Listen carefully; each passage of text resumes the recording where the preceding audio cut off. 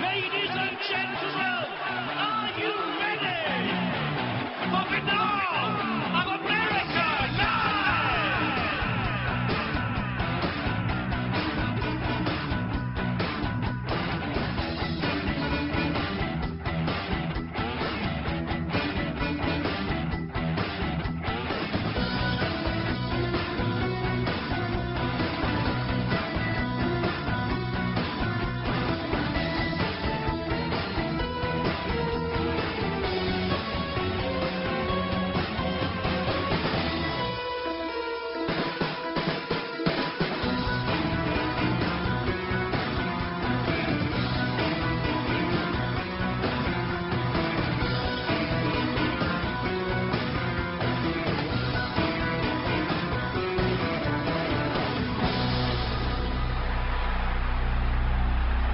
And now, ladies and gentlemen, Banal of America Audio with your host, Tim Banal.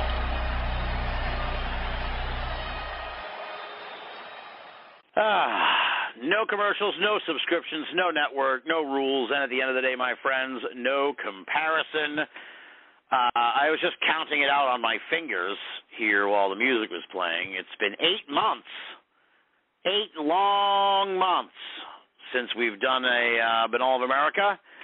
I guess the good thing about having annual holiday episodes is you can't be gone for that long, right?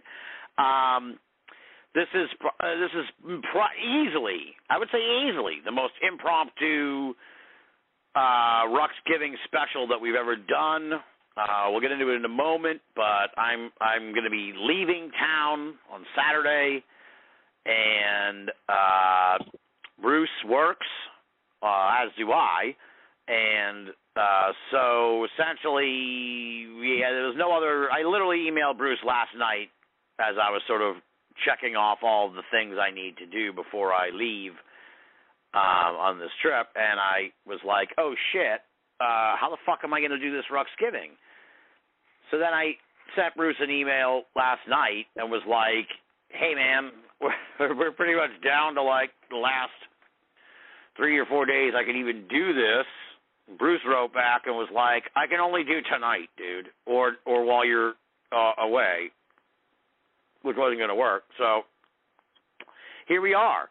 So I'm like, honestly, folks, I kind of thought to myself, maybe we should just let it go. Like, this is such a tight squeeze.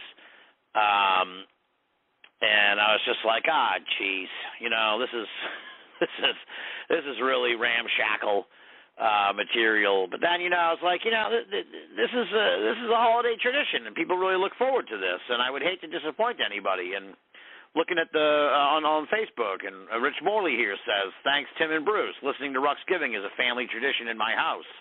Corey Thornton says, and now the holidays officially kick off. Bring on the Rux. So, I couldn't let the tradition die, and so here we are, the 12th annual Ruxgiving special with the one and only Bruce Rux. We'll probably go a little shorter than usual tonight, looking at like somewhere between an hour and 90 minutes. But it'll still be packed with all the great Ruxgiving stuff you know and love. And quite frankly, I have a feeling once Bruce and I get going, we may end up going the usual 2 hours anyway. But with all that said, welcome back again, Bruce, for the big special here. Nice to be here, Tim. Well, thank you for being so accommodating, man. Like I said, it was, I'm sure I don't know if you were waiting to hear from me or what, but, yeah, we're really pulling this one in right out of nowhere, as Chris Lococo says on the Banal of America Facebook page. Yeah, we just kind of had to toss it out quick. I was expecting to hear from you any time. I just didn't know we'd be on such a short leash. That we wouldn't have any time to really do anything.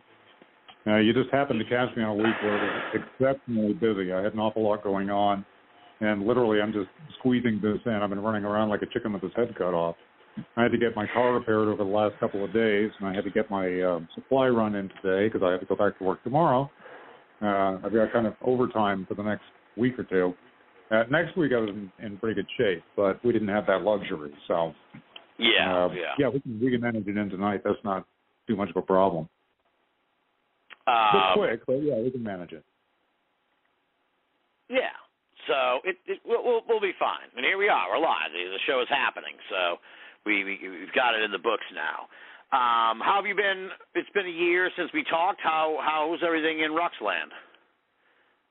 Well, my car died spectacularly on the highway on July 3rd. It threw a rod through the engine block. It was a 22-year-old Toyota Camry, which I have very good memories of. So the car died. I didn't. Everything's fine. I had another car before the end of the week, and I'm still kind of paying that off, and I was getting that fixed today. Like I said, it needed some brake work. That's my inauguration of the first repairs on the new used car. But it's a great car. It's a lot better than the other one, and it's actually in very good shape. They looked it over quite thoroughly. So I'm happy with it. I'm managing pretty well. Yeah. That was my big news. There you go. Yeah, or like it matters, but yeah, my car died. It was a bit of a nuisance for a while. They're getting everything back in shape. And as a matter of fact, if I want to try and sell it for parts, I have to get it out of impound. And it's probably not worth it. It was already a salvage vehicle as was, but I kept it running for 22 years, which is pretty amazing. Yeah. Well, Toyotas are a fantastic car. I had a Toyota myself. I quite enjoyed it, and but I had a lease, and then when I went to go and ostensibly buy the car, at the conclusion of the lease, the Toyota people were real fucking assholes. Kind of played a lot of games and shit. I hate car salesmen, all that shit, you know. So it was like, oh yeah. They first they're like, yeah, you can. All right, you decide we fill out all this shit and give us this money, and you can leave now with it. You'll own it now, and you'll be just pay it as a purchase or whatever. And then they were like, no, you can't do that. After I'd signed the check and everything, then the second guy comes along and he's like, no, it's going to be like 2 weeks until and all this shit, and it was like, I don't know, man. This sounds all shady and shit. So it was like, you know what? You can keep the fucking car.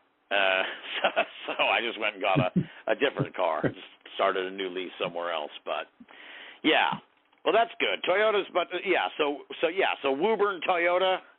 Anyone in the in the Massachusetts area, I do not recommend Woburn Toyota, but Toyota as a company, car-wise, fantastic. I miss my Toyota all the time. So yeah, I kind of miss mine. I got a Kia. It's a 2011 Kia, which is it's just as old as my Toyota was when I got it, and I kept that one running for 11 years. After I got it, I'll keep this one running for 11 years easy. I'm pretty sure. Yeah. It's got decent mileage on it. It's an excellent car. It's a Kia Forte, and I'm quite pleased with it. Excellent. So has anything of the paranormal variety tickled your fancy in the last year since we talked? Actually, I've been doing a lot of research on Skinwalker Ranch. I know that came up like last year or the year before. I'm not sure if we talked about it, but I know that it's been a big time.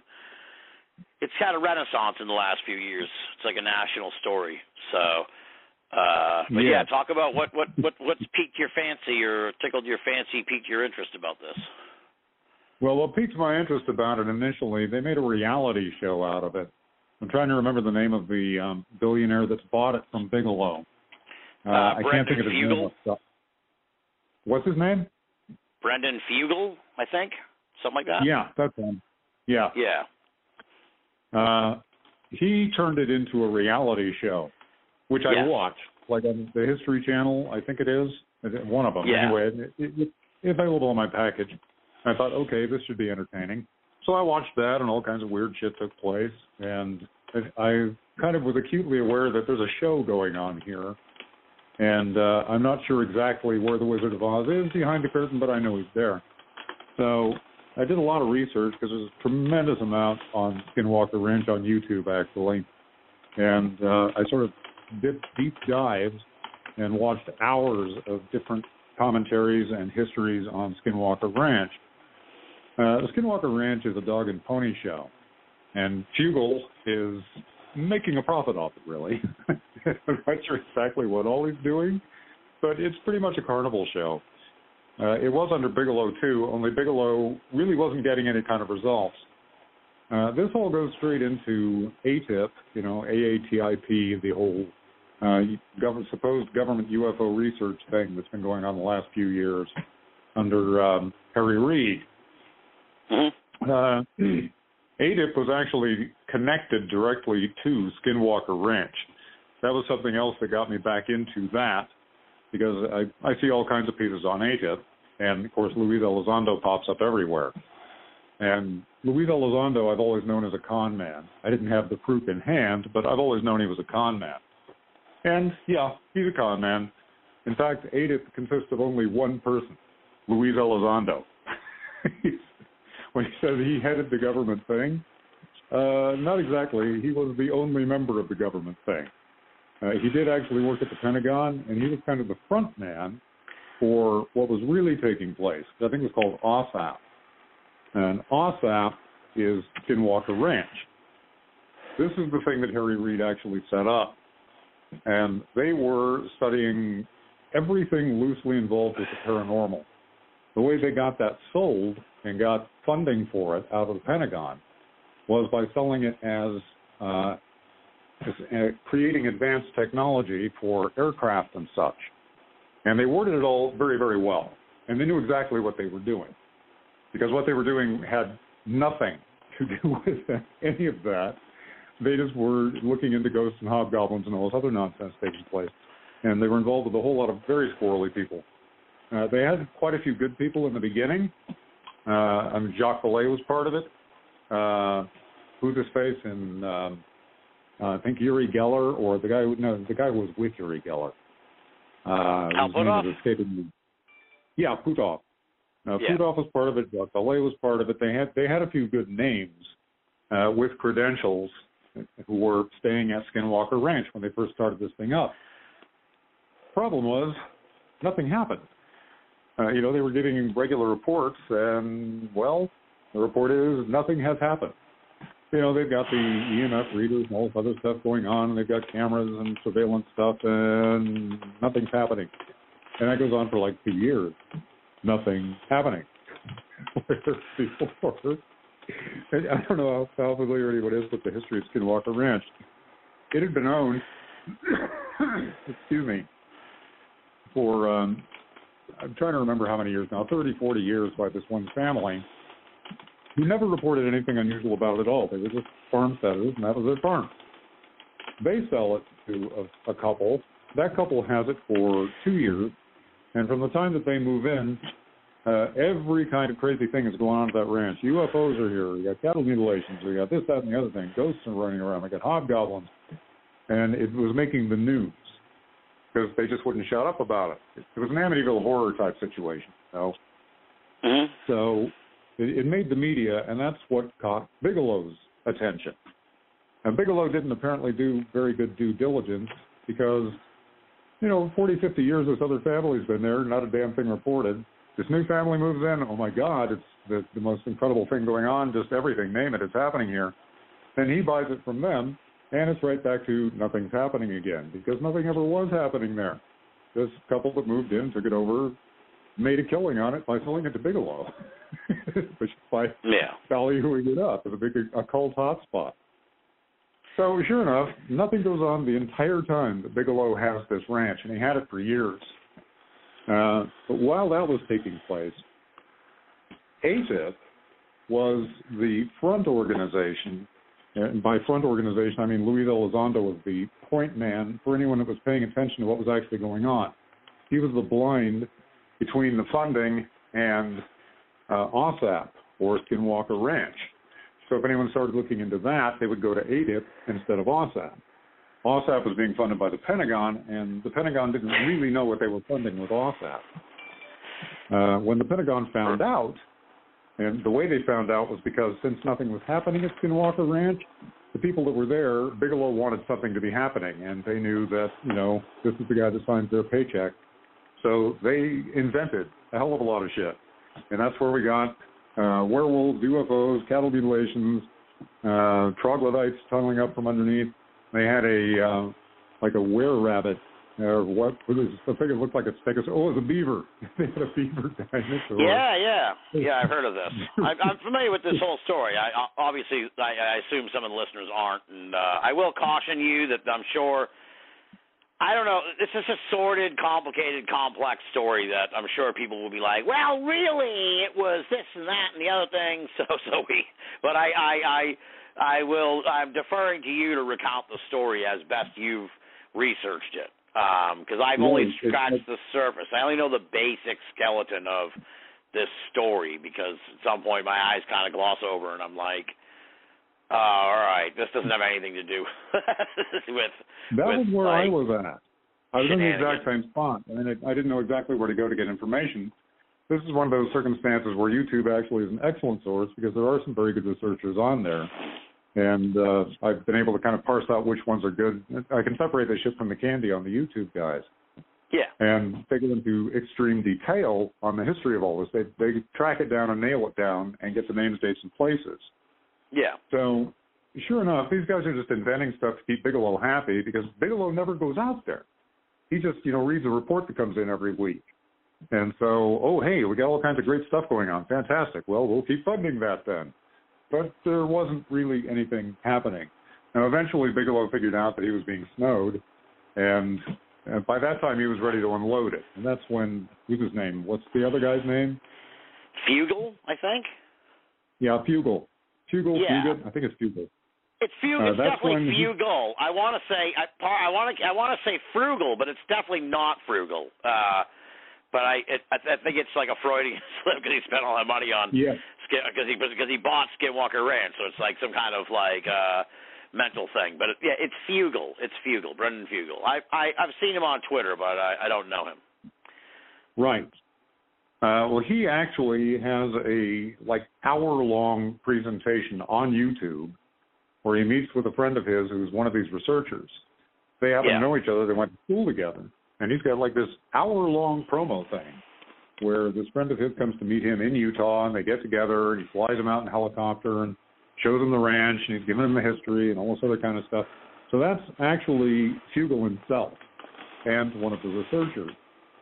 And at the end of the hour, all that's really happened is, okay, this is the Skinwalker Ranch. These are the stories associated with it. And Fugal has thrown the gates open to it, basically.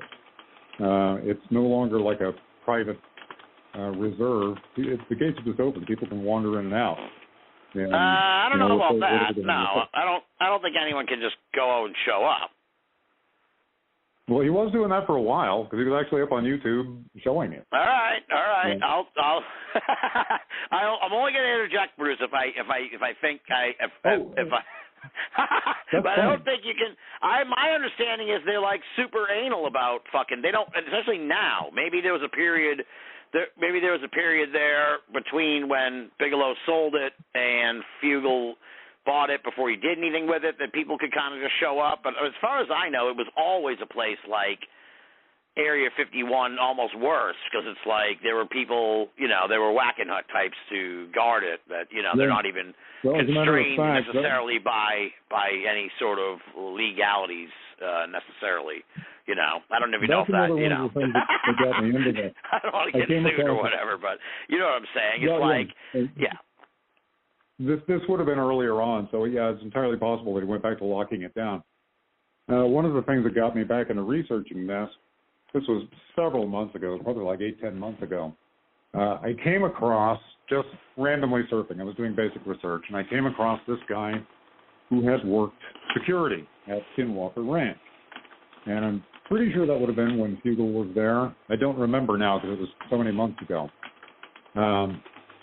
But he was the guy that set up their security for them.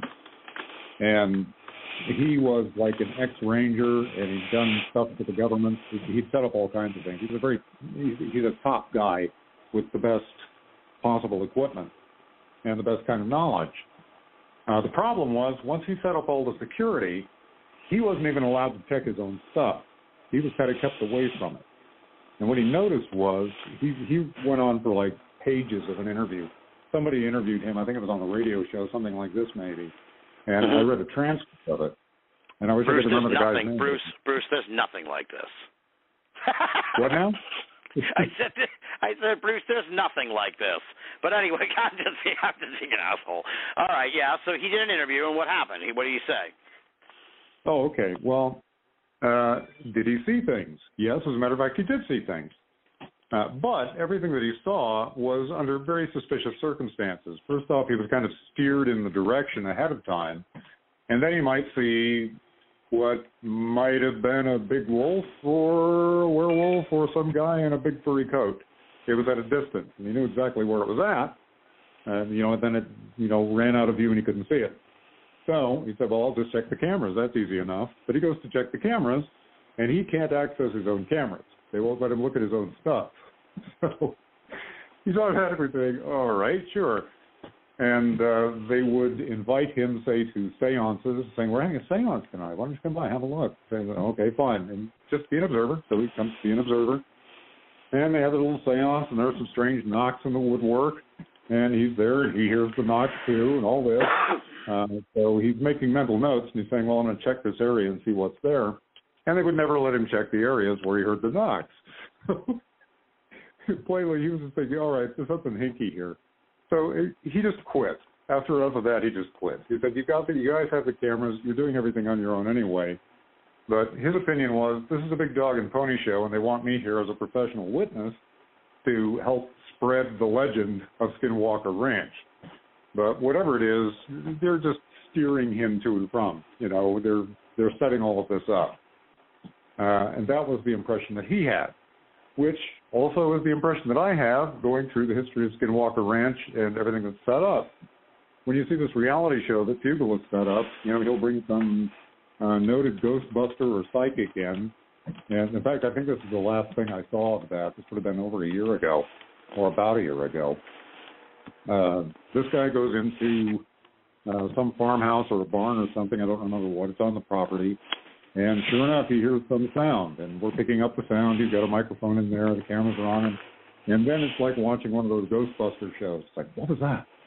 Did you hear that? What was that? And the whole thing is like that. And you will see some stuff like they do have what looks like a UFO just taking off and moving around and zipping all over the place. But it's a moth. Not sure what that could be. The one thing is, what now? I said, but it's a moth. Oh, no, it's not a moth. All right.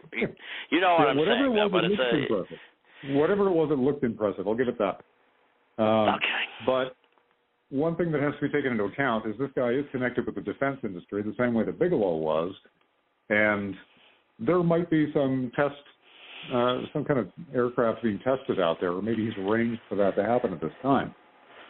Point is, anything that's taking place, it comes off like it's some kind of dog and pony show, not the least reason of which is that, he's made a reality show out of it, for crying out loud.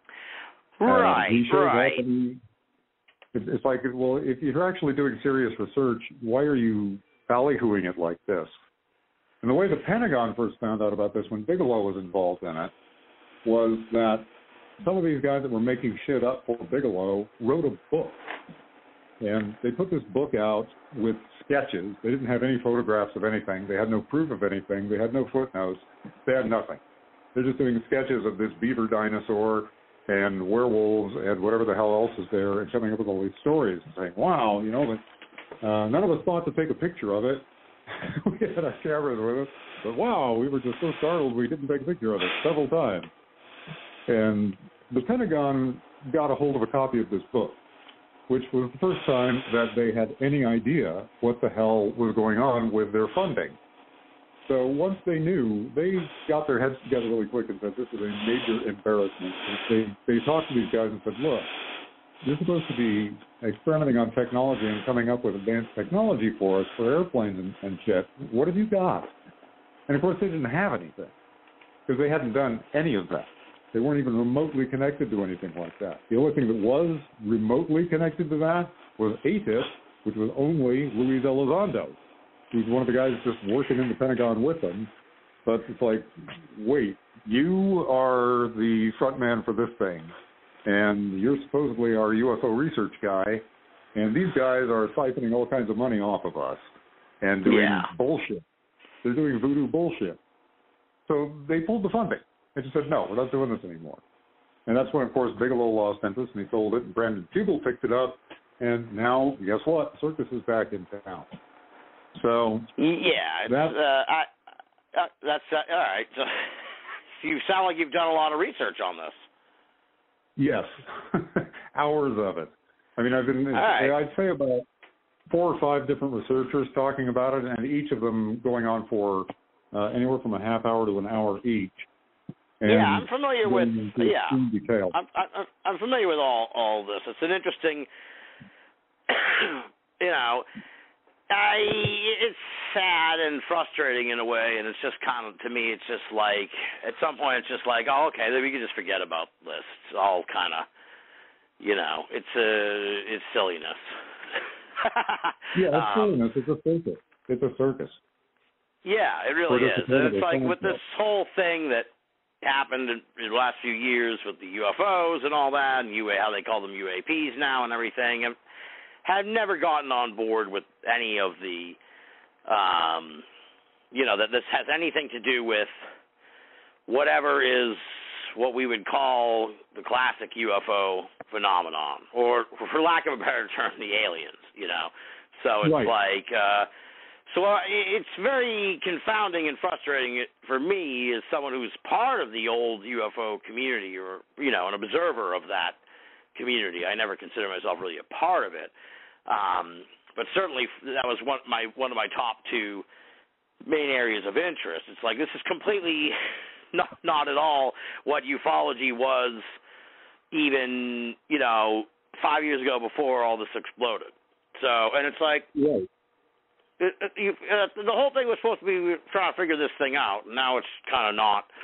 It's gone down a weird turn where it's just like, they're just kind of demanding the answers and shit from the government. There's no.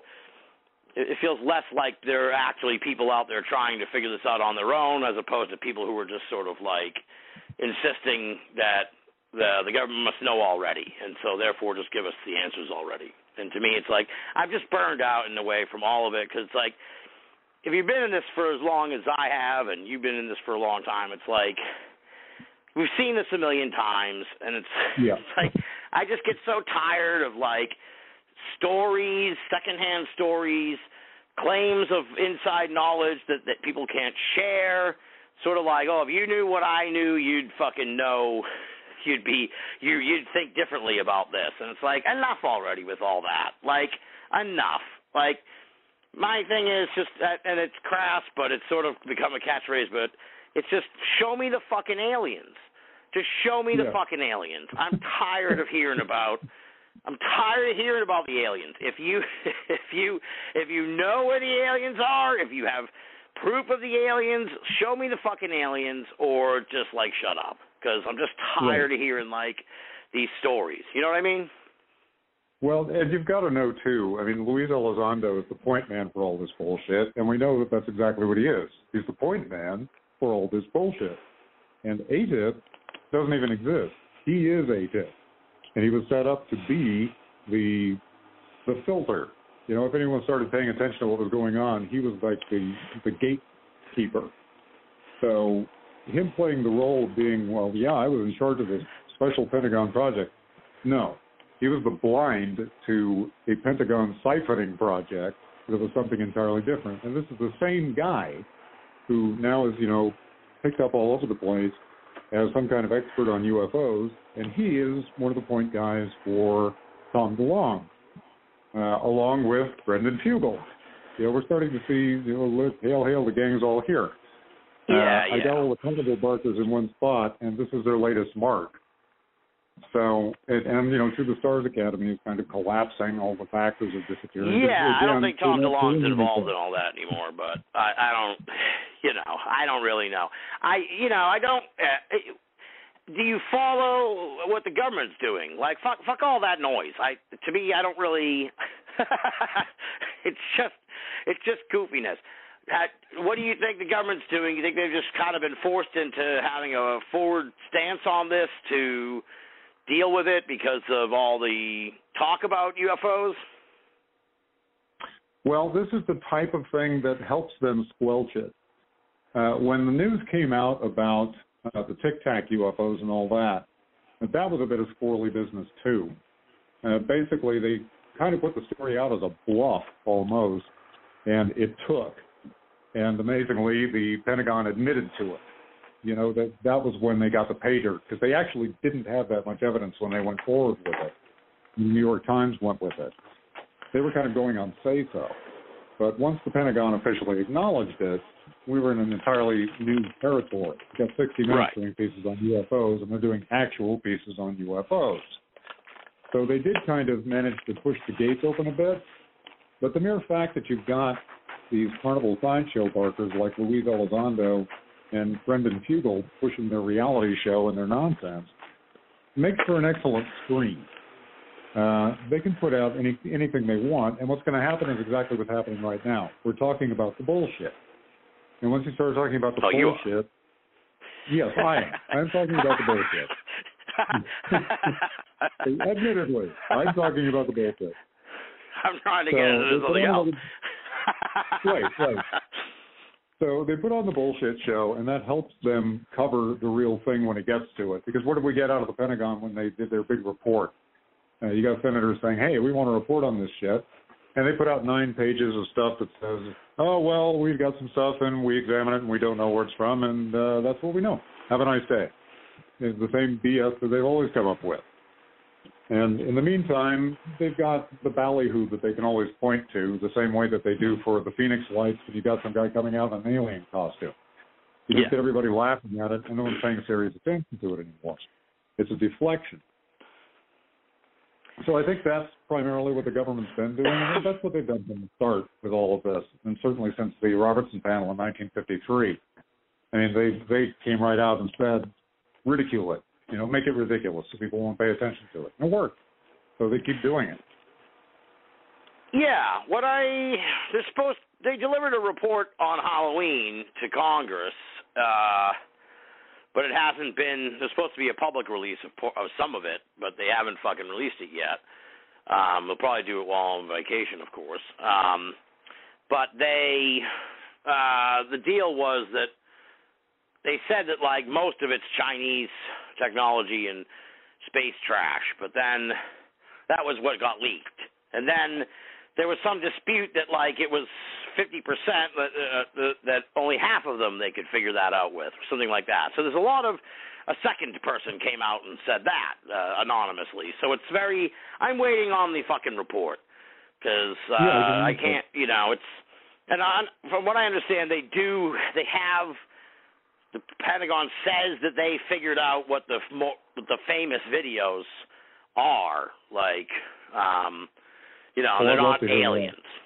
Yeah, well, look up the New York Times article that came out on Halloween about it. You'll see they have the explanation in there, but yeah, so that's kind of where things are at right now. You know, I do think, part of me thinks, just based on watching the hearing and everything, that it just seemed like maybe the government, the military or whatever, they really didn't want to have to deal with this shit, and they're trying to walk a fine line of catering to Congress, who isn't really in the loop about this, and is probably being told a bunch of shit by activists, and I think they're just kind of like, look, it's really not aliens, dude. It's like really not.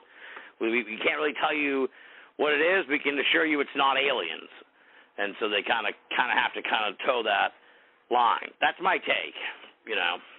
Well, one thing that did happen out of this, I'm trying to think of the name of the senator who's pushing for the reports and all that. I can't remember who. Well, I just want to say one thing, Bruce, because this is important, because the military is looking, the government is looking at specific instances of just our planes encountering shit right now.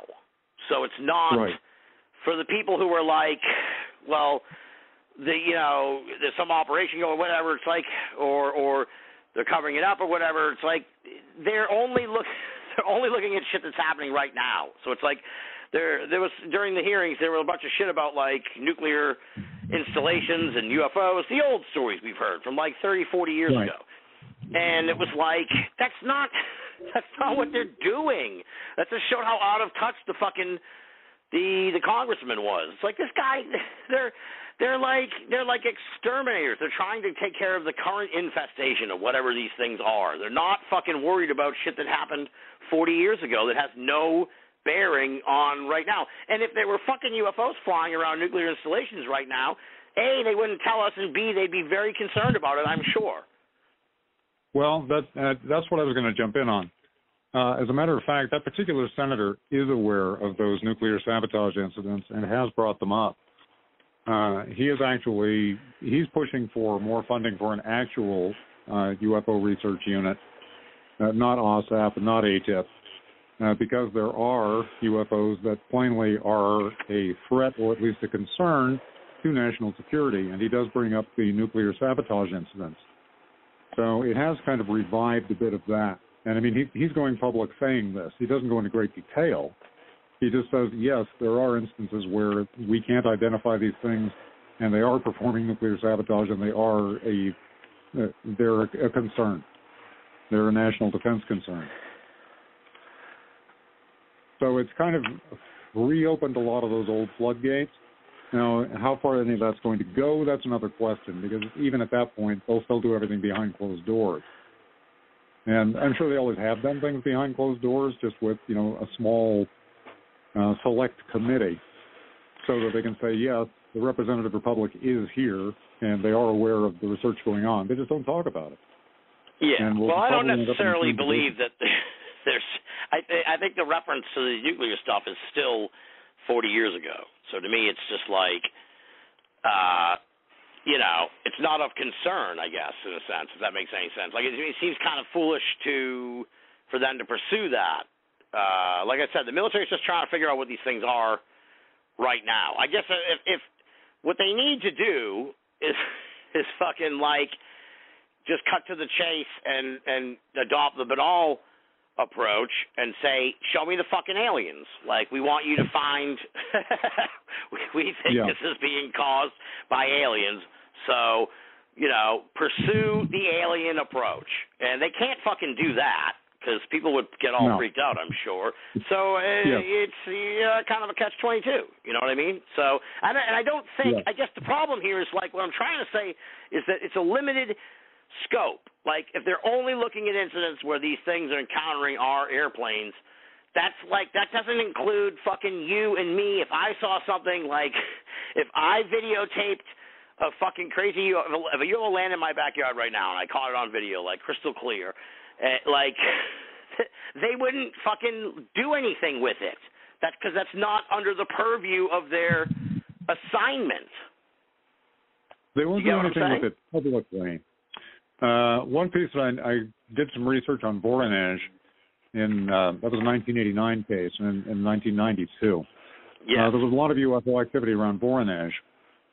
Mm-hmm. And the guy that started actually collecting the information on that and not poo-pooing it was international news quite a few times.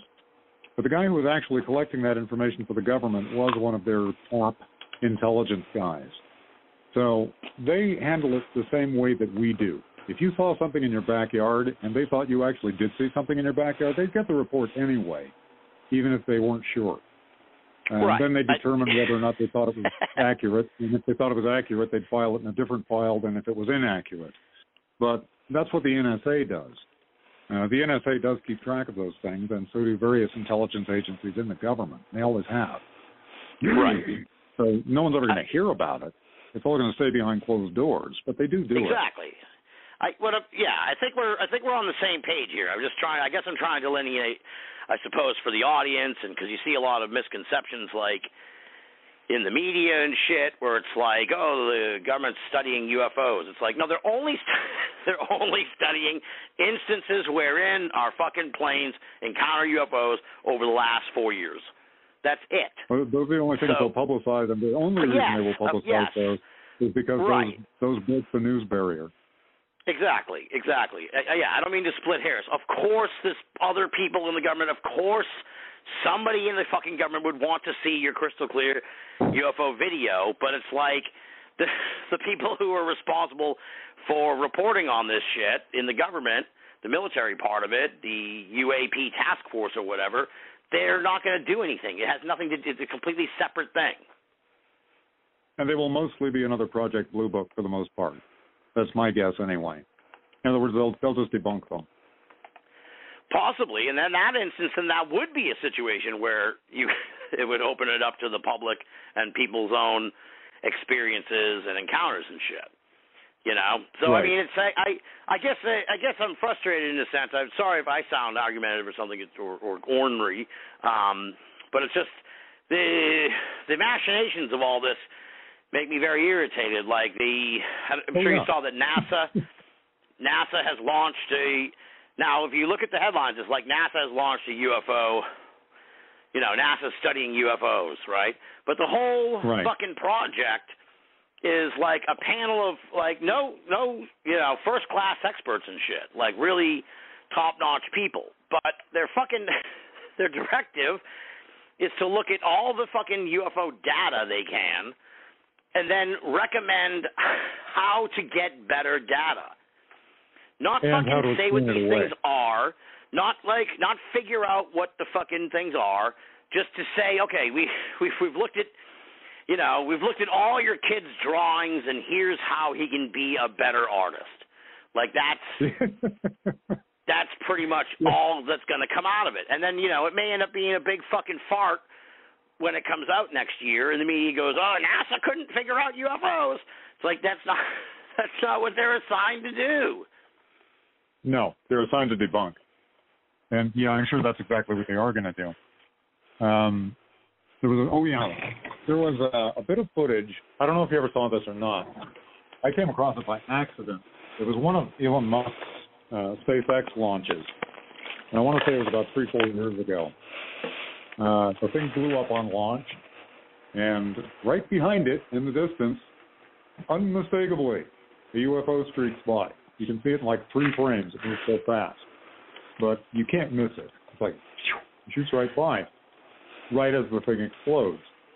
That's in the background, and I mean, you don't have to really look hard to see it, except that it does streak by so fast. And if you slow it down, sure enough, you can see it, boom, boom, boom. Right. But you can see it even without slowing it down. And yes, that kind of makes news.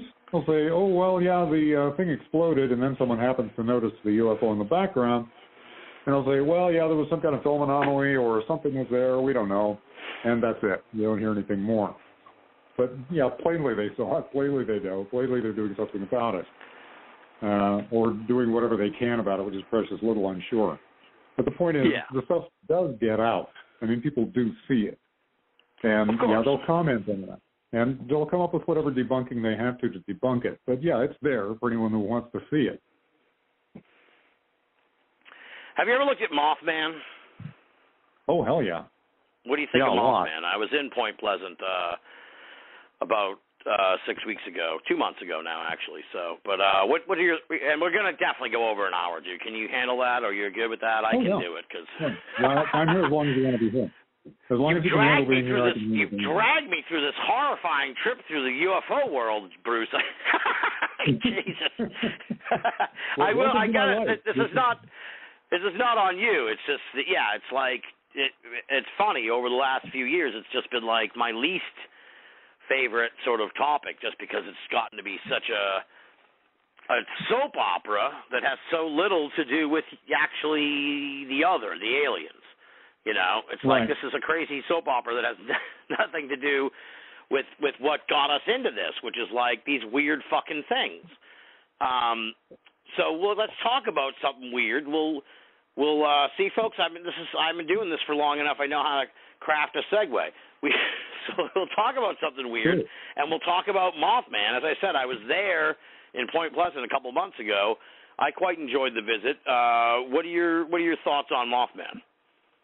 Well, just for starters, I would love to go to one of those conventions. That's a major moneymaker for them. It's like Roswell in New Mexico. You know, they get the conventions to get people coming in. And it doesn't matter whether people believe in it or not, because it's all ancient history to most of them. But some people alive still remember it, and they still talk about it. And, of course, they got newspaper clippings and that kind of thing. I'll let you in on a little secret, Bruce. Yes. Yeah. we went the weekend before the festival, and I highly recommend people do that, because we saw pictures of the festival the following weekend, and it was like a football field deep of people trying to get to see the fucking statue that's in the middle of town. And when we were there the weekend before, there was no one there, and we could just hang out at the statue all fucking day. And this was like you had to wait in line probably for an hour at least to get a fucking picture with the statue. It's crazy. Yeah. There are it's a very small town. You can barely get around. I wouldn't recommend going during the festival. But anyway, I'm sorry. Yeah. Go on. If you want to find the good documentaries, there are a couple of excellent documentaries on YouTube about Mothman. They go into great detail, and their information is completely accurate. I know because I've done a lot of research on this myself. One of them, I think, is an older documentary that finally kind of got released or finally got put on YouTube, because I'd looked for it for years and couldn't find it. Mothman popped up in 1966-67 in Point Pleasant, West Virginia, and neighboring Ohio, for those who are unfamiliar with Mothman. He was described as a very tall humanoid with eyes that seemed to be almost literally set into his chest. It was like he didn't even have a head, with these enormous red eyes. And he had wings that would unfold to a pretty good breadth, like 15 feet or something. And they didn't flap. He would lift up vertically into the air, and then he'd glide along on those wings. And he could easily pace cars going 80, 90 miles an hour, because he did that a few times, because people would flee from him when they saw him. And he's a pretty scary sight. And some people, of course, saw him right up close and personal and had missing time experiences. This is one of the first times that missing time actually became part of the narrative, or the first time that it was noted as being part of the narrative. He especially haunted Lover's Lanes and the McClintock Wildlife Preserve. The McClintock Wildlife Preserve is a bunch of empty TNT storage sheds from World War II. Yes. They have tunnels underneath them. And what those tunnels actually contain, they may be abandoned, but they actually contain plutonium nuclear triggers for our missiles, which, of course, is extremely important, given that UFOs are constantly involved in nuclear sabotage. So that would have been why he was at the Where did you hear they have tunnels under them? Oh, you can find that in any documentary. As a matter of fact, I think even John Keel talks about it in Mothman Prophecies. All right, I'd have to ask around, because we were there at the TNT area, and there weren't any indication of tunnels. But okay, I guess you wouldn't know if they're. They probably closed them up by now. But at the time, that was being used to store plutonium nuclear triggers for our nuclear missiles. So, of course, that would be a major area that the Mothman would be in. And the Lover's Lanes, that's pretty self-explanatory. You got a lot of people having missing time. They got the breeding stuff going on, too. So where else would they be hanging out? At the same time, there were flying saucers reported following Red Cross bloodmobiles, and a lot of UFO sightings around elementary schools, interestingly enough. So there was quite the UFO flap that was taking place for several months in Ohio and West Virginia, right in the Point Pleasant area. At the end of all that, toward the tail end of the majority of sightings, their main bridge, the Silver Bridge, collapsed. And Keel tried to make a connection between that and Mothman, that there was some sort of connection between them. I think that he failed to make that connection personally, but it is of note. I mean, it's worth noting that did happen. And, of course, if you see the movie The Mothman Prophecies, that's figured right into it because it came right from Keel's book. But anyway, that's Mothman. Well, what do you think it was, though? I think it was a robot. I think it's a robot probe. I think the Greys are robot probes. I think Mothman's a robot probe. I think most of the entities reported coming off of UFOs are robot probes. In fact, there were a bunch of people who went out on safari to try and find Mothman back in 66, 67, and they were hanging around the McClintock Preserve because that's where he was showing up. And sure enough, they're inside one of these, they're corrugated steel. They're inside one of these shacks, and they can hear this metallic sound on top of the shack moving around.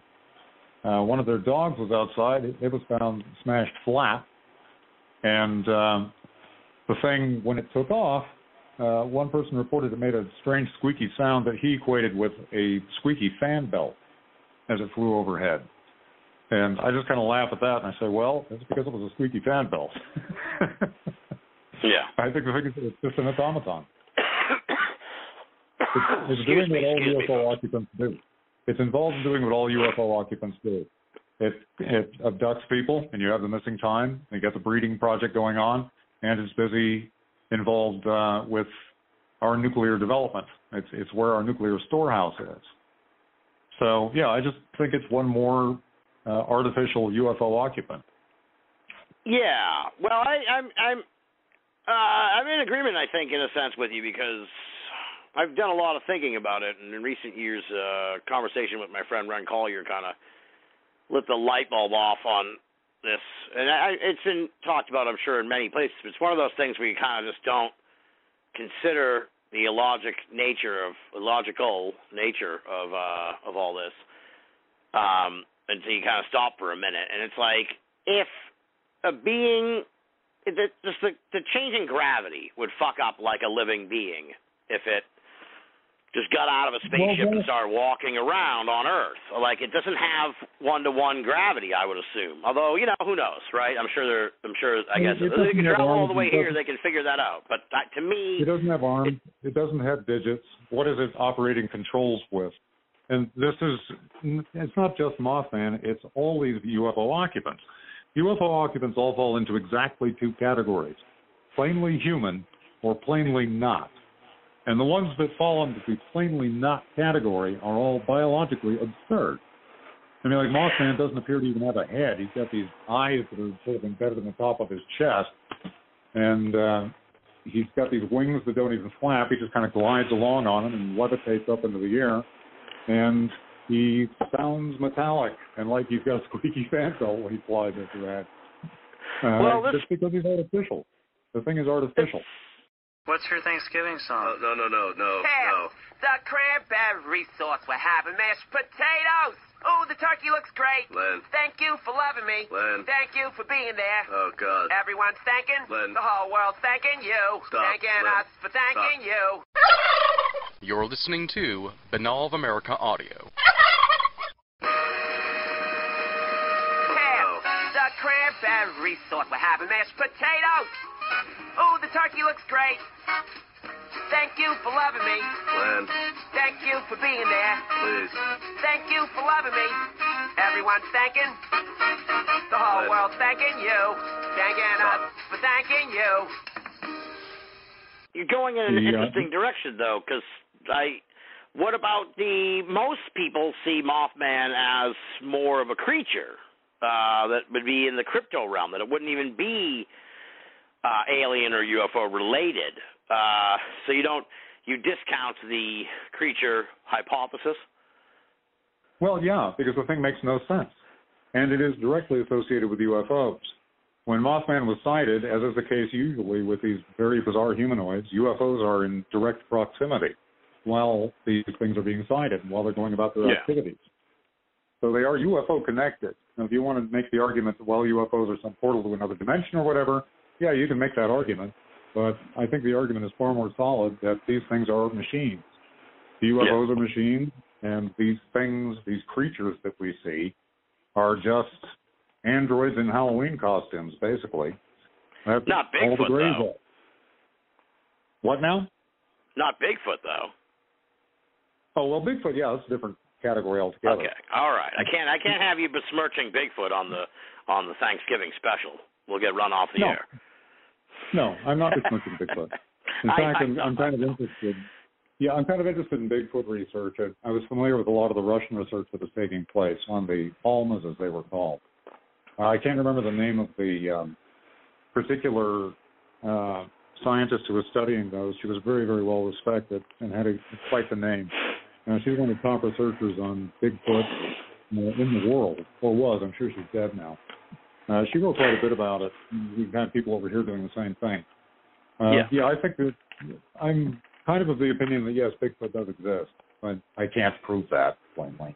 It's just an opinion. But, yeah, I separate Bigfoot from all of these. Bigfoot is not specifically associated with UFOs. No, I know. I was really just making kind of a joke. I do think I do.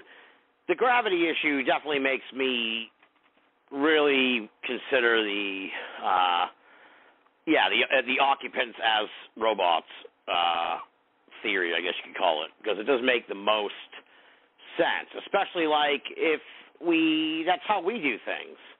We send probes down and, rovers, which are like, I don't know, kind of close to sort of like a proxy of like a dog or something, like a science robot dog.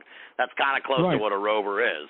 And it's like, we don't have android people yet, but if we had android people, we'd be sending the android people to Mars to walk around on the surface of Mars like as unencumbered, which is what the aliens look like they're doing here.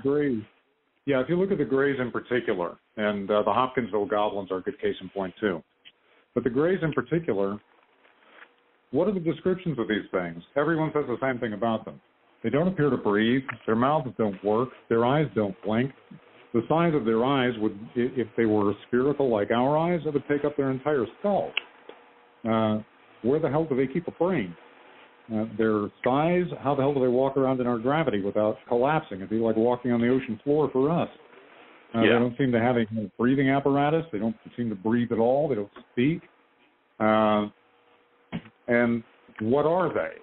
How could these things possibly be intelligent? They all look like they were formed out of a mold, quote unquote. Right. That's pretty much the description. Well, let's apply Occam's razor. Occam's razor says the simplest explanation is probably the correct one. They were formed out of a mold. And if you stop and think about it, if they're automata, if they're probes, they don't need rust relief for recreation facilities, and no one reports ever seeing those on flying saucers or any other kind of UFOs. They don't need to sleep. They don't need to eat. They don't pass waste. They'd be self-sterilizing. They could adjust to any different gravity. And they're completely expendable. They relay information. And since they have digits that will work for various activities, they're just advanced probes. They can collect whatever you need. They can even abduct people and perform surgery on them to a limited extent. So they're part of the craft, really. That's why so many of them have antennae. The Greys don't have visible antennae.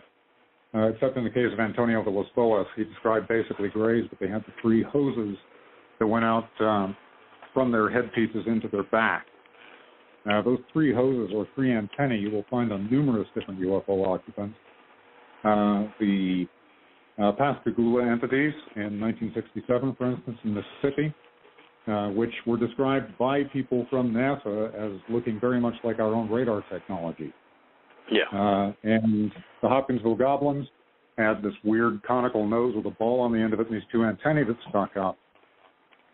They happened to be bulletproof, just by the by. They were shot at, they were hit, and it flattened the bullets that hit them.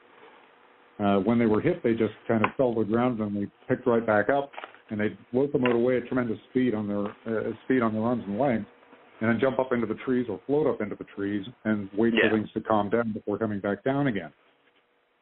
So, these things do not behave at all biologically. They don't look biologically rational. It's because they're artificial. These things are all artificial, and they've even got consistencies. For instance, in the three antennae, which you find repeatedly coming up. The Voronezh entities had three things on the domes on top of their heads and had kind of pincher or clamp hands. They appear to be artificial. Just if you look at them as artificial, they make perfect sense. Yeah, and if it's hard to fathom, you just kind of, I think about, like, if you've seen what they're doing with this Meta, which sucks, this Facebook thing, but they're trying to build like a virtual reality world and shit.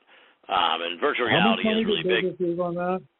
Like billions. They're pouring like billions into it. Biggest loss in history. Just bam. practically overnight. And things just went belly up in no time flat.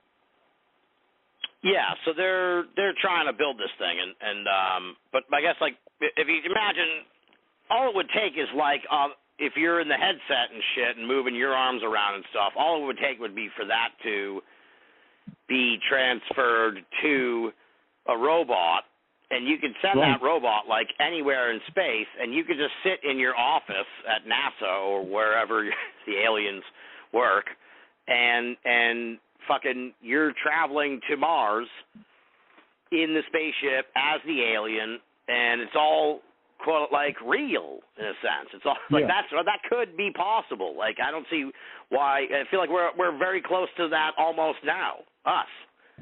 Well, it is what we do. We send robot probes to Mars. They're just not dressed up. They're very primitive looking. If you just primitive put them in is a the word. Halloween costume, Rudimentary. the only difference with the Greys and the Hopkinsville Goblins is we dress them up to look like something. Yeah. But these things, we just send robot probes to other planets. What do? They go around, they collect soil samples, they transmit their data back to us, and if they have anything that's able to take off, then they'll take samples and take them off and send them back our way. But the point is, they're robots. They're completely expendable. Now, obviously, Mars has a little bit better budget, plainly, and much better technology. But if you stop and think about it, they've got millions of these things. And if they lose one, you have a crash in Roswell. Oops, one of the things went down. Right. Well, it's already transmitted its information back, and if it hasn't, we just send another one to pick up the information it didn't transmit. Yeah, it's expendable. exactly. You don't have to worry about it. Yeah. So yeah, it makes perfect sense to me that they think it's artificial. Yeah, I think the robot. I'm very much on board with the robot hypothesis.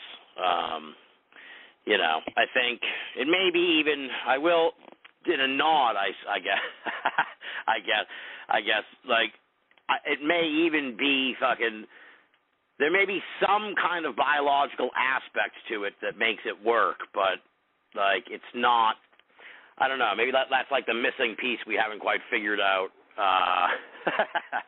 with how all this works in a sense, where it's like if the robot dies, the dude running the robot dies or something like that. Who knows? But there's this. I wonder that in a way because you hear these stories of like, well, I suppose.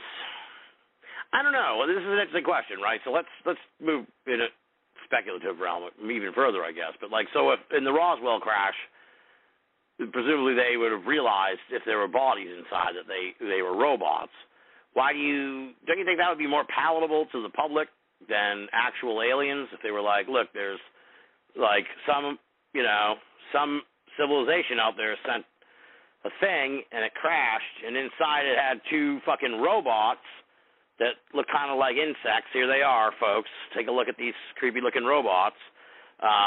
Well, let's look at it in another light.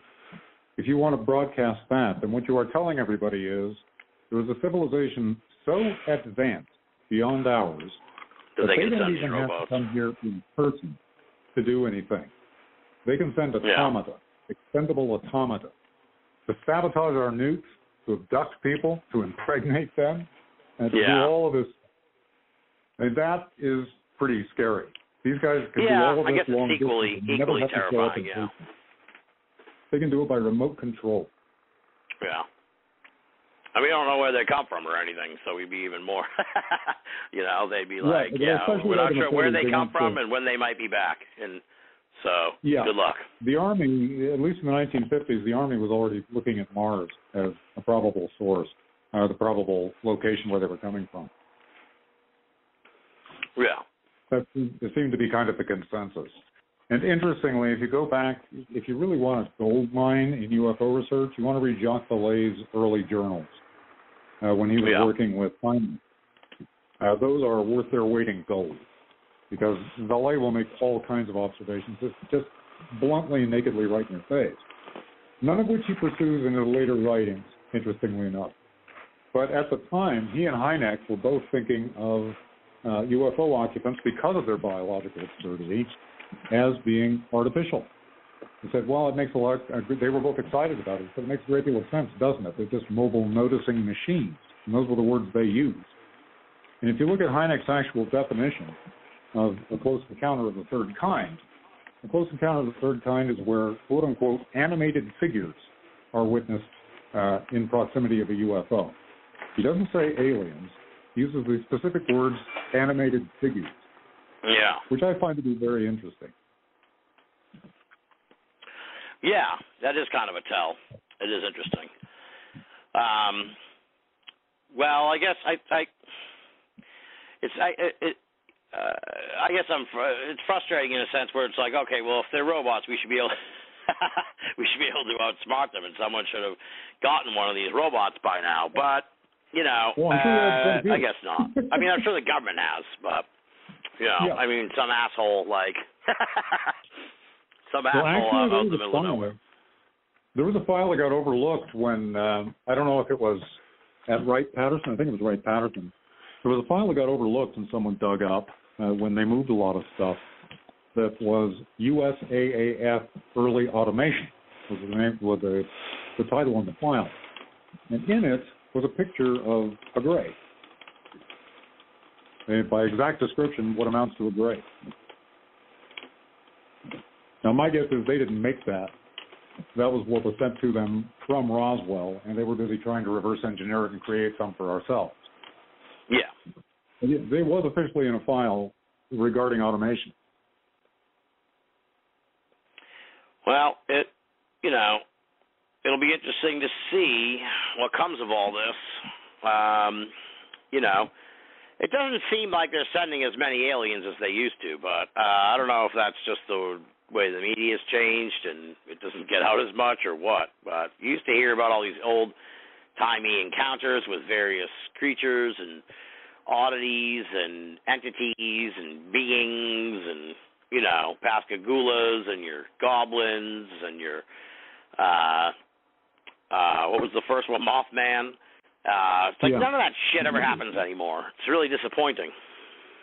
Oh, I'm sure it still happens. It just doesn't get reported. One thing that has to be noted, though, we don't have flaps like that anymore. We still see the UFOs, but we don't hear about the occupants. It used to be you'd always hear about the occupants. Right. So, yeah, when was the last time you heard a story about a UFO sighting and then, a creature got out and walked around? I follow the news intensely because of my job, and I have not seen a story maybe in the 7 years I've been doing this, there's been one story like that, and it was in Bolivia or something, where it's almost impossible to track down. But they're few and far between these days, let's say. Yeah, the last I can think of was Voronezh, actually. And I mean, that was, 30 years ago almost. Or, hold on. Yeah, it was 30 years ago. Yeah. And so it's disappointing. It's disappointing.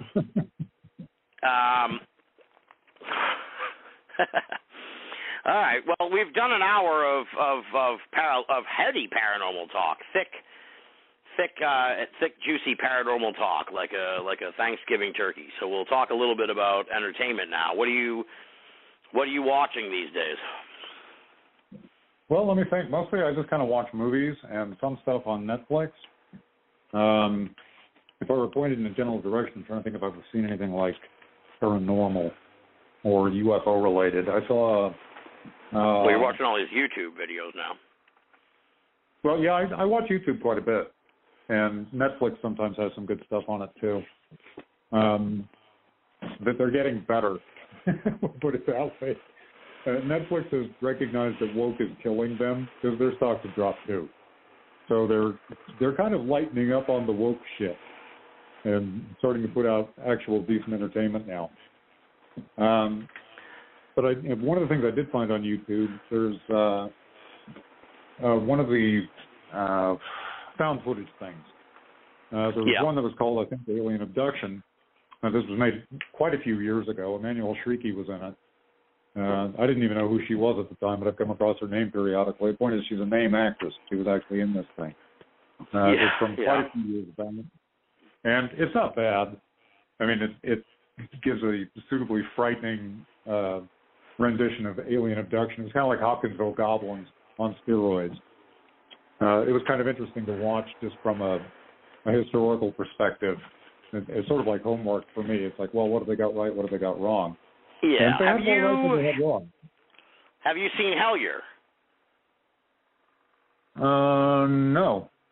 All right. Well, that's all the rage in the paranormal, in one realm of the paranormal these days. In sort of in the magic, creature-y kind of realm.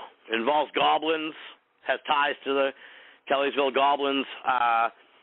I'm bringing it up because you should watch this because, like I said, it's got some serious adherence and the hardcore fan base of like people who are obsessed with this show. It's fantastic. I'll tip my hat, as I have very often, to Greg and Dana Newkirk. They produced something for the ages with this show. What's it on? It's like it's on YouTube. It's free. So go and watch that, and then next year when we do Ruxgiving, we'll get your take on Hellier, because I'd be very interested in that because it's been dissected and looked at, and it's got a vibrant community of people who are into it. So it's quite a phenomenon, really. That's what I'd call it. It's a phenomenon. So yeah, check that out. I'd be really interested to see what you think of it. Yeah, it shows you how to touch on it. I haven't come across that. I did see the latest Stranger Things when that came up. I loved it. You liked it, huh? Oh yeah. I didn't think. I liked the third season better. I think I don't know. I just didn't really. The fourth season, I don't know. The third season was kind of more like an homage to like summer blockbuster movies and shit, which is why it came out like around July 4th. This one was definitely very Friday the 13th-y, sort of like an homage to horror films, which is fine. But it wasn't really. Street, I thought. What's that? Yeah, Nightmare on Elm Street. Nightmare on Elm Street. Yeah. The villain is very much Freddy Krueger. What's that? The villain is very much Freddy Krueger. Yeah, I enjoyed it. I enjoyed it for what it was. I found it compelling. What I really liked is that they just put out episodes that were as long as they wanted, no matter what. They were not constricted by any sort of broadcast standard. So they were like, all right, this episode's going to be 72 minutes long, and then like the next one was like 67 minutes long, and then the fucking finale that it was quote unquote 2 episodes, and the fucking total running time was like 3.5 hours. It was like, no, you're just putting out a 3.5 hour movie. Like, just be honest. Like, you're just putting out a 3.5 hour movie, and I love it, and I thought it was awesome that they did it that way. So I'm not complaining about that, but it was cool. A lot of people complained about it being broken into 2 parts. You know, the first part and the second part. I didn't, because I thought they ended the first part in a brilliant place to end it. It was practically like ending a season in itself, and then having an extra season after. Exactly, so a coda. I just loved it. Yeah, it was really well done. I enjoyed it. As far as the sort of overall, I'll much like Lost. You were a big Lost fan, right? You were on the Lost cast when we did it. Oh man, well you and I were in that Lost. We were doing the things speculating about Lost in advance, and Lost cast. Yeah, when I did it. Yeah, we were really big into that. As far as the overarching sort of Stranger Things story, I reserve judgment till they finish the season,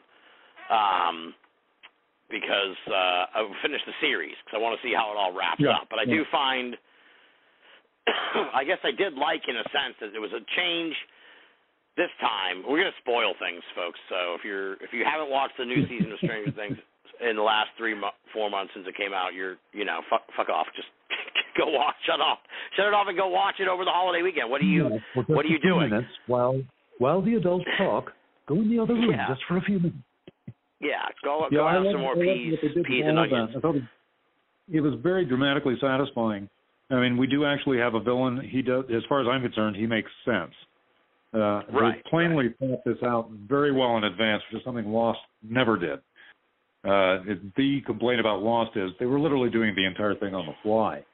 Right. And they never had a clear direction they were going to go with it. They just kind of, well, here's a bunch of stuff, and it's over now. Yeah, it was lost. Yeah. But it's why I don't watch a lot of these hour-long dramas, these serial dramas, because it's like Lost fucked those up for me. Like I have like post-traumatic. This is why I never got into Game of Thrones. Everyone kept trying to get me into Game of Thrones. I watched the first season, and I thought, it's not bad. I just really didn't have that much interest in continuing to follow up, but I'm glad I did not. Because the finale. The last season, everyone just, yelled and screamed and moaned and complained, and their jaws hit the floor. And I knew why. They were describing everything, and I didn't have to have seen the show to know exactly what they were complaining about, because I had sat through Lost for 7 years. I said, okay, now the rest of you know how that feels. I'd already said, not going to repeat this. We'll just wait to see what happens, and it did the same damn thing. Yeah.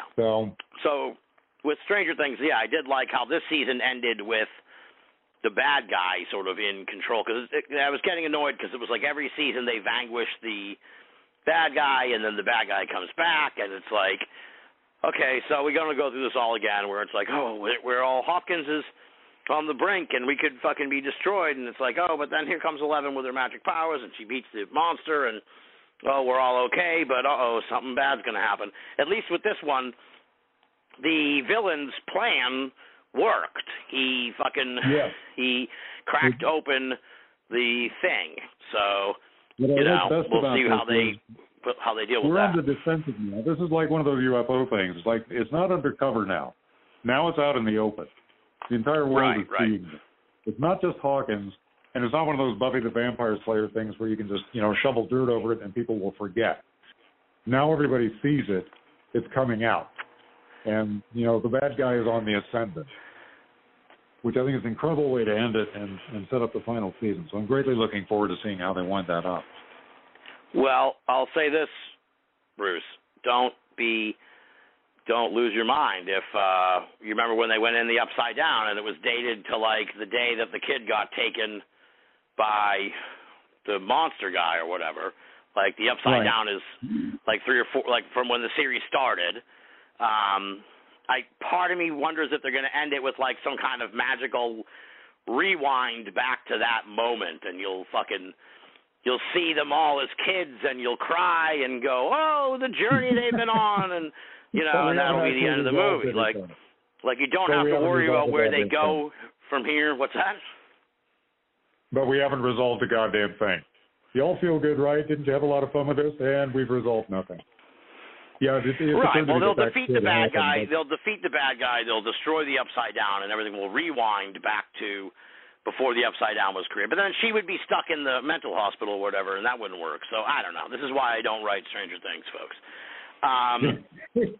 You always have to take it with a grain of salt. Don't get too invested, because they could totally fuck it up for you right at the end. That's the real. Yeah, that's the core of the advice. Yeah, don't jump too much on it. I will give a big recommendation for a movie for the Thanksgiving holiday, folks. If I watched this movie flying back from Nashville, and I will be honest, I was I was gratified and horrified that I was like crying at the conclusion of this movie. It was so unexpectedly emotional. Especially given the movie. So I highly recommend people check out Marcel the Shell. It is a super strange fucking movie. The best way to describe it in like one sentence is it's like a fake documentary about a tiny anthropomorphic shell. And he's in search of his family, essentially. And it really is. Just thinking about it, I'm like, oh, Jesus. It is an emotional, it's powerful in a bizarre way where you're like, I cannot believe I'm crying over this movie about this tiny little anthropomorphic shell, but it's awesome. It's a fantastic movie, and it seems like it's for kids, but it's definitely for adults, because it deals with all kinds of adult things, so it's like very weird like that. It's like a kid might watch it, but they wouldn't understand anything that's happening other than the shell has a funny voice. Sure, and there are a lot of things that are made for kids that I enjoy watching. I think they're pretty good. I mean, I love Scooby-Doo, for crying out loud. Yeah, I like a lot of family stuff. And I'll definitely check out Marcel, and I'll check out Hellier. Yeah, those are my recommendations. So people should Hellier for you. I think most of my audience has seen Hellier. It's so big. But yeah, Marcel the Shell. I saw The Black Phone. Did you see this movie, The Black Phone? Yeah. That's actually that's in my subscription package. I think it's like Paramount Plus. That's part of my subscription package. So yeah, I get that. Fucking terrible. That movie was atrocious. I thought it was grossly overrated. I didn't think it was that bad. It was just grossly overrated. It was just everyone was telling me pointless. how incredible it was, and I said, "Well, here it is. Let's watch." So it's got an incredible mask. I'll give it that. And, the mask was cool, but yeah, too bad it didn't have something bad. to go with it.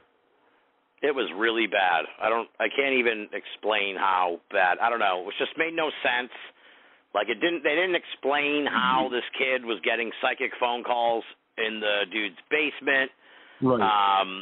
And that from there it just became fucking like stupid. You know, unless it was you have to bear in mind it's a Joe Hill. You know who Joe Hill is, right? No. Joe Hill is Stephen King's son. Oh, okay. He wrote literally or like symbolic, spiritually? No, it's his actual son. Oh, wow. Joe Hill is Stephen King's actual son. He wrote that. He's also one of the top creative guys. He writes half the stories for Creep Show, which is very hit and miss. Sometimes it's good, other times it's just kind of stupid. And he's also the big guiding light. He's one of the co-authors of Lock and Key on Netflix, which is actually a very good show. I like that. It only went 3 seasons, then it wrapped up, but at least they did wrap it up. I mean, they knew that they were coming to an end, so they concluded the storyline and got it all done. I liked Lock and Key a lot. Certainly, it's a hell of a lot better than The Black Phone. And Creep Show, sometimes. Some of it's good, some of it's not. But then, yeah, that's all Joe Hill. That's Stephen King's son. I apologize to Stephen King for besmirching his son's Black Phone movie, but it is fucking terrible. The story is terrible. The movie was well made. The story just makes no fucking sense. Like it's just so dumb. It's just so dumb. That was like that kind of sums it up. I kind of felt the same way about it. It didn't bother me so much. I just kind of thought, well, what am I really watching here? What is this? Why are we going on this journey? Exactly. Exactly. If they were going to go that route, I think they would have done better if they just made it a serial killer abduction story. Exactly. Yes, thank you. That was the creepiest part of the fucking movie. The part where you got psychic messages through the phone was like, what is this? This is so dumb. This we are is so going stupid. to interrupt your intense drama with some idiotic psychic shit. Yes, exactly. Yes, that was exactly it. It's like it was spooky for spooky's sake, and it wasn't needed. It was way unnecessary. So, Black Phone, I give it a thumbs down. All right, so we're heading towards. I wouldn't exactly recommend it. It's not that bad. It's just what we were saying here.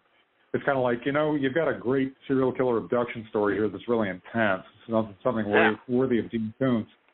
But it's kind of interrupted by this bullshit that's tossed in on top of it. So if you can kind of separate the wheat from the chaff and watch the movie you want to see in that movie and ignore the rest, then it's not so bad. That's excellent advice. Excellent advice. Yeah, because the kidnapping part was like, holy shit, this is intense. Like, what the fuck's going on with this guy and the serial killer, and this kid's he's trapped in the basement, and then it's just it's like then he completely throws you out of the movie because you're like, well, wait a minute now, what's with the phone? What's with the phone? That's what it should have been called. What's with the phone? So if you ignore all the phone parts. What's all this then? What's the name of the show? What's all this then? Yeah, well, that kind of sums it up. Yeah, exactly. So you're catching on with the modern age now. I remember when we talked to you a few years ago, I was trying to explain to you how streaming Netflix worked. I think you were still doing the DVD. So now you're on all the what services are you using now? I just do Netflix and whatever comes in my cable package, which, like I said, includes Paramount Plus. I get to see a lot of stuff on HBO Max, like the Halloween movies. They'll show those. I can still watch that on HBO Max right now for free. Or it might be Paramount. But when they put stuff out for free and they'll put it up for like a month or two, I can watch those. So I got to see the Halloween movies that way. The second one, Halloween Kills, was shit. The third one I actually liked a lot. I know a lot of the fans hated it because it was less Michael Myers. But in that particular soft reboot trilogy, I happen to think they did a very good job concluding it. So I was pretty pleased.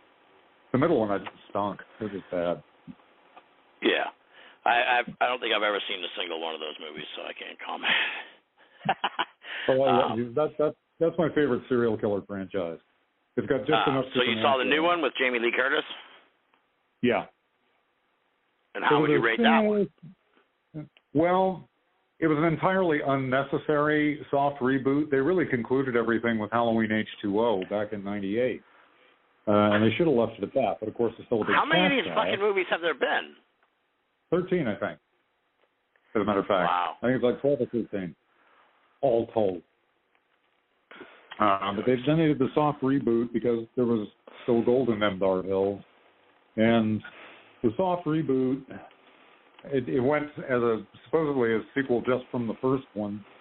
But if they're just going off the first one, there were too many logic problems that kept getting in the way with me watching it. It's like, well, look, Jamie Lee Curtis would not be so paranoid and worried about this guy at all because he has literally no reason, even if he escaped captivity, he would have literally no reason to ever come after her. He has no connection to her at all. She's just someone who he didn't kill. That's all. The only way that she would be worried about it is if they were brother and sister and he was fixated on killing her. That would make her paranoid and terrified. I could see that. But since they nixed that entire part of the storyline, it's like, why is she so concerned about this?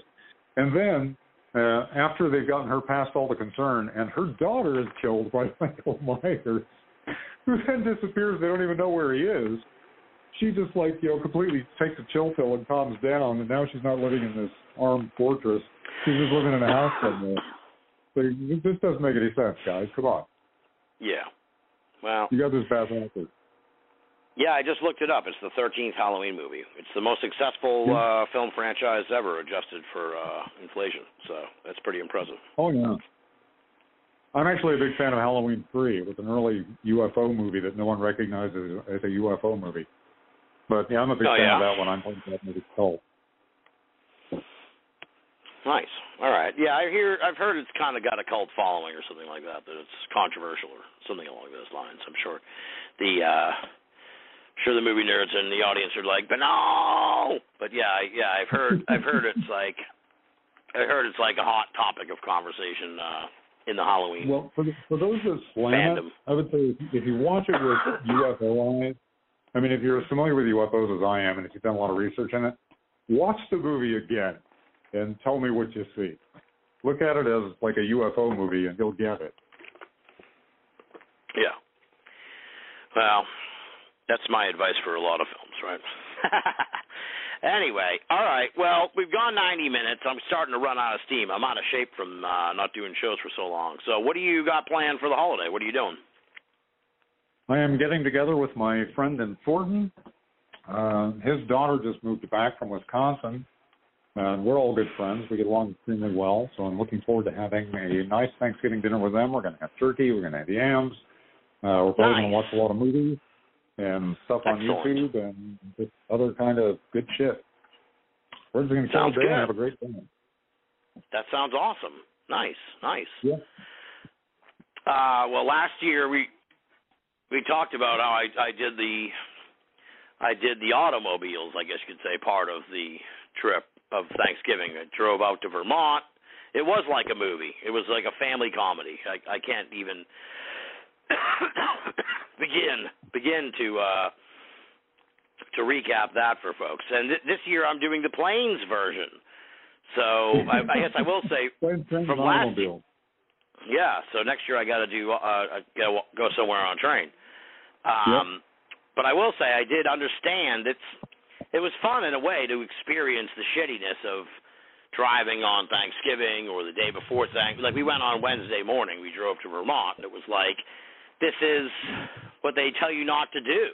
This is like only assholes are out there driving at that time of day. So, time of year, right before the holiday. So this year we're kind of doing it again. We're flying this time out to California. I'm leaving the Saturday before Thanksgiving, so this coming Saturday, which is, I don't know if that's good, bad, or ugly for Thanksgiving travel, but I assume it's going to be busy, and we'll see. And I'll be headed out to California, so spending a week out there, my first real vacation in a while, so looking forward to it, which is why it took us, it's why we're doing the show tonight, because I'm leaving Saturday, and you're working until Friday at least, so. Yeah, I'm working through Sunday, and then next week I'm free, all the way through Thanksgiving, which is going to be nice. It'll be a nice breather for me because I've been doing a lot of overtime lately. Good. Well, you deserve it, yeah. And I'll be on vacation, and I deserve that. And so we weren't going to stop everything and do a Ruxgiving. So, but we managed to pull it off. I'm kind of surprised because for a few hours today I was like, I don't know, this is a big commitment here tonight, and I'm just feeling really lazy, and I got a lot to do before this trip. But I could not disappoint the Hardcore Banal of America audience who looks forward to this special every year. And it wouldn't be the same if we let it go. We have to keep it going. I thought, well, maybe we'll do it after Thanksgiving. But it's like, that doesn't work. We have to do it before Thanksgiving so folks can listen to it on Thanksgiving as they're traveling or waiting around for the food to cook. So I was going to say the exact same thing, and I came to the exact same conclusion before I did. What's that? Yeah, we need to do it before. We need to do it before. And now we have. And now we have. So I can't thank you enough, man. I hope you have a safe rest of your year. I'll try and keep in better touch with you over the course of the year, but it seems like time just goes by so fast that next thing I know, it's next November, and I'm trying to get a hold of you, and we're scheduling another Ruxgiving. So, I'll try to be in better touch this year, and I hope everything goes well for you. Oh, thank you. You too. Are you on any place that people can find you anymore, or you never got on Facebook or any social media, right? No, there is someone who opened an account in my name, and they actually got my picture. Oh, geez. They pulled it out. They hacked my brother's phone and got it out of there. That is not me. I do not have a Facebook account. I don't have a social media presence. So if you happen to see my name on Facebook and someone who looks like me, that's not me. Yikes. You should report that somehow. I don't know how you do that because you don't have an actual Facebook. Oh, all right. Yeah, but I know people who are. They were the ones that called it to my attention. My nephew called it to my attention. He said, did you open a Facebook page? I said, no. He said, well, they've got your picture. I knew exactly where they got it from, so did my brother. So we all reported to Facebook, and they know, but they don't take those things down. They leave them up. Yeah, they don't care. That just adds to their bottom line of number of users. So it's all social media. It's just a disaster, man. But all right. Well, for folks listening who are friends with Bruce Rux on Facebook, stop sending him nudes because it's just some random person. Yeah, send them to my phone. I'll appreciate them more. Exactly. All right. And any news on any republishing of the books, or any thoughts on writing another book? Seems you're very excited about Skinwalker Ranch. Have you thought about not necessarily writing about that, but just sort of doing a updated, thoughts on the scene and the situation and the phenomenon book?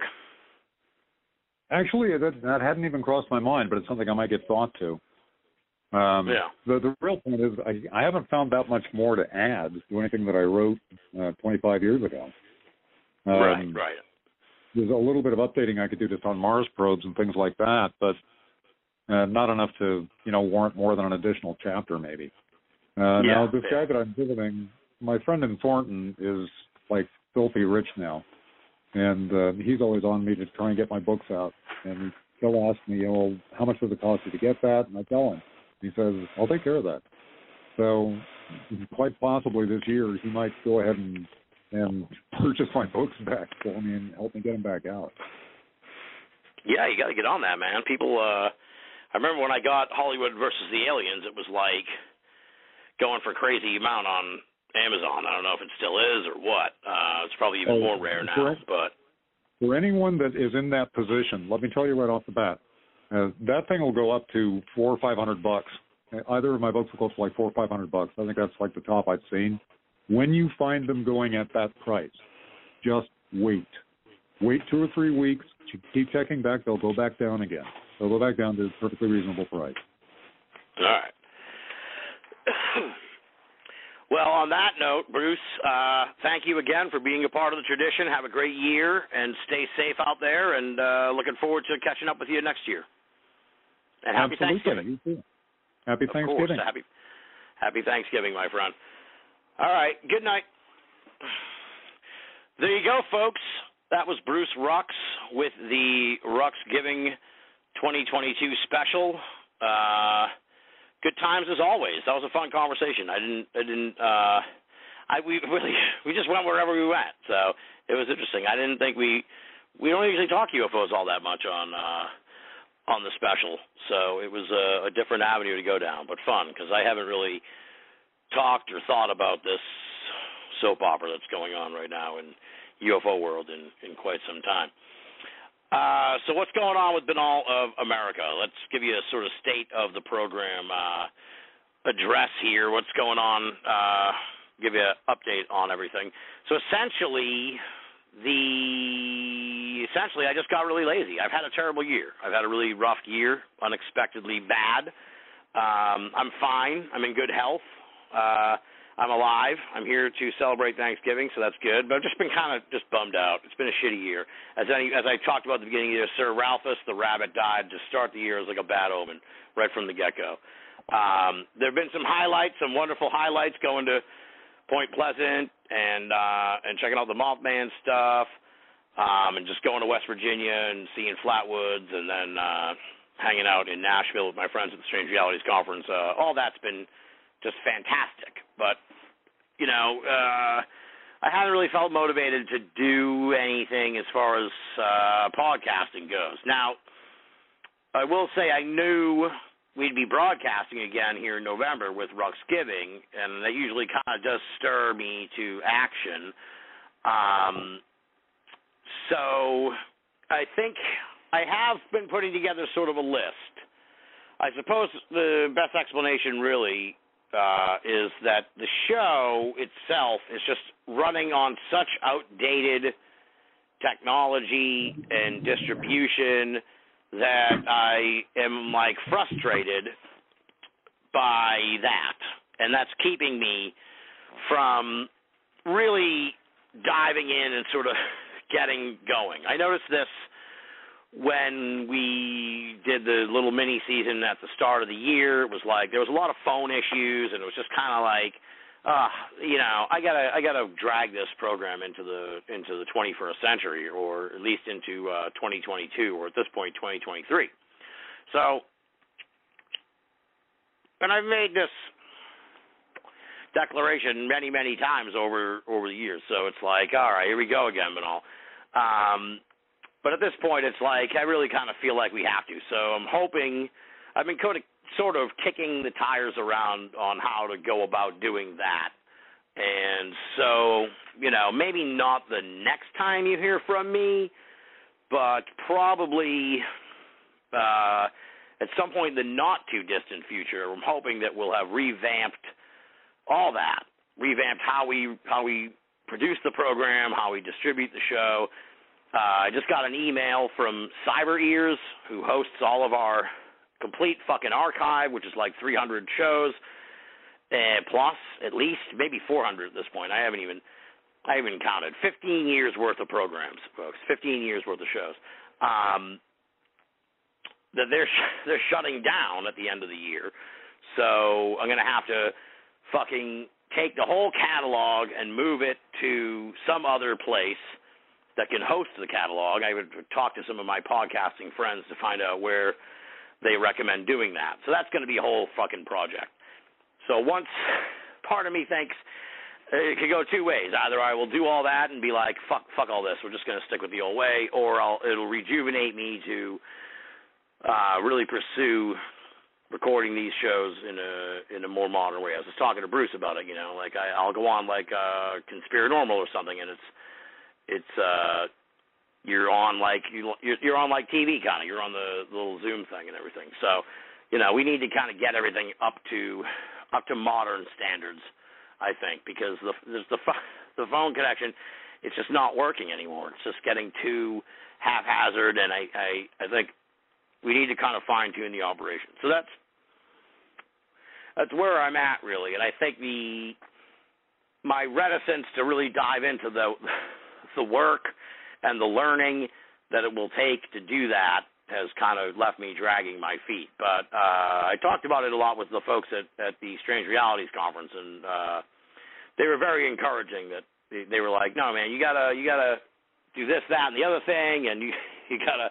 This is how you would do it and shit." So I think once I set my mind to it, we'll get it rolling. So that's kind of it. There are a lot of people I want to talk to. There's a big list, and once we sort of get over that hump, I imagine we're going to be doing a lot of shows. And I'm hoping that if we do reboot the technology of the show, that will sort of put some wind in my sails to do a lot of shows, because I'm hoping that I'll really like the setup and I'll want to do more and more shows. So I think everybody wants that, right? So that would be sort of the aspiration here behind that thinking and where I'm at right now. So I can't promise you anything right now for the future, although I was thinking tonight as I was getting ready for tonight's show that we definitely should do another Binnall of America Christmas party, so we're probably going to do that in December, and the year in review with Greg Bishop. But I don't know beyond that what we might have in store for you. But I'm thinking about it a lot, and I'm thinking about what's next for Binnall of America here as we close out 2022 and get ready for 2023. So with all that said, thank you, everyone, for listening. Thank you, especially if you listened this long with this rambling update on what we're doing with the program. I really do appreciate it, and hopefully it'll all pay off in the not-too-distant future. So thank you, folks, and thank you. I know we're catching the real hardcores here, the folks who love Ruxgiving and who have been a part of this for the last 12 years. Think about that, folks, 12 years. There are podcasts out there that haven't been around, 3 years. So we've been just interviewing Bruce Rux for 12 years, never mind all the other stuff we've done here at Binnall of America. So, and I know that we're catching all the super hardcore listeners who enjoy the show so much. So thank you. I hope you all have a fantastic Thanksgiving holiday if you celebrate. If you don't, enjoy the time off. If you're in another country, sorry. I'm sure it's awesome where you are. Sorry you don't have a holiday next week, but yeah. So I think I covered everyone. Yeah. So have a wonderful Thanksgiving, everybody. I really do appreciate you all very much, and I really couldn't let Thanksgiving go by without getting behind the mic at least this time and rolling out another Ruxgiving for everybody. So I hope you all enjoyed it. I hope you all have a fantastic holiday and meal and all that. And until next time, this is Tim Binnall, thanking you for listening and signing off.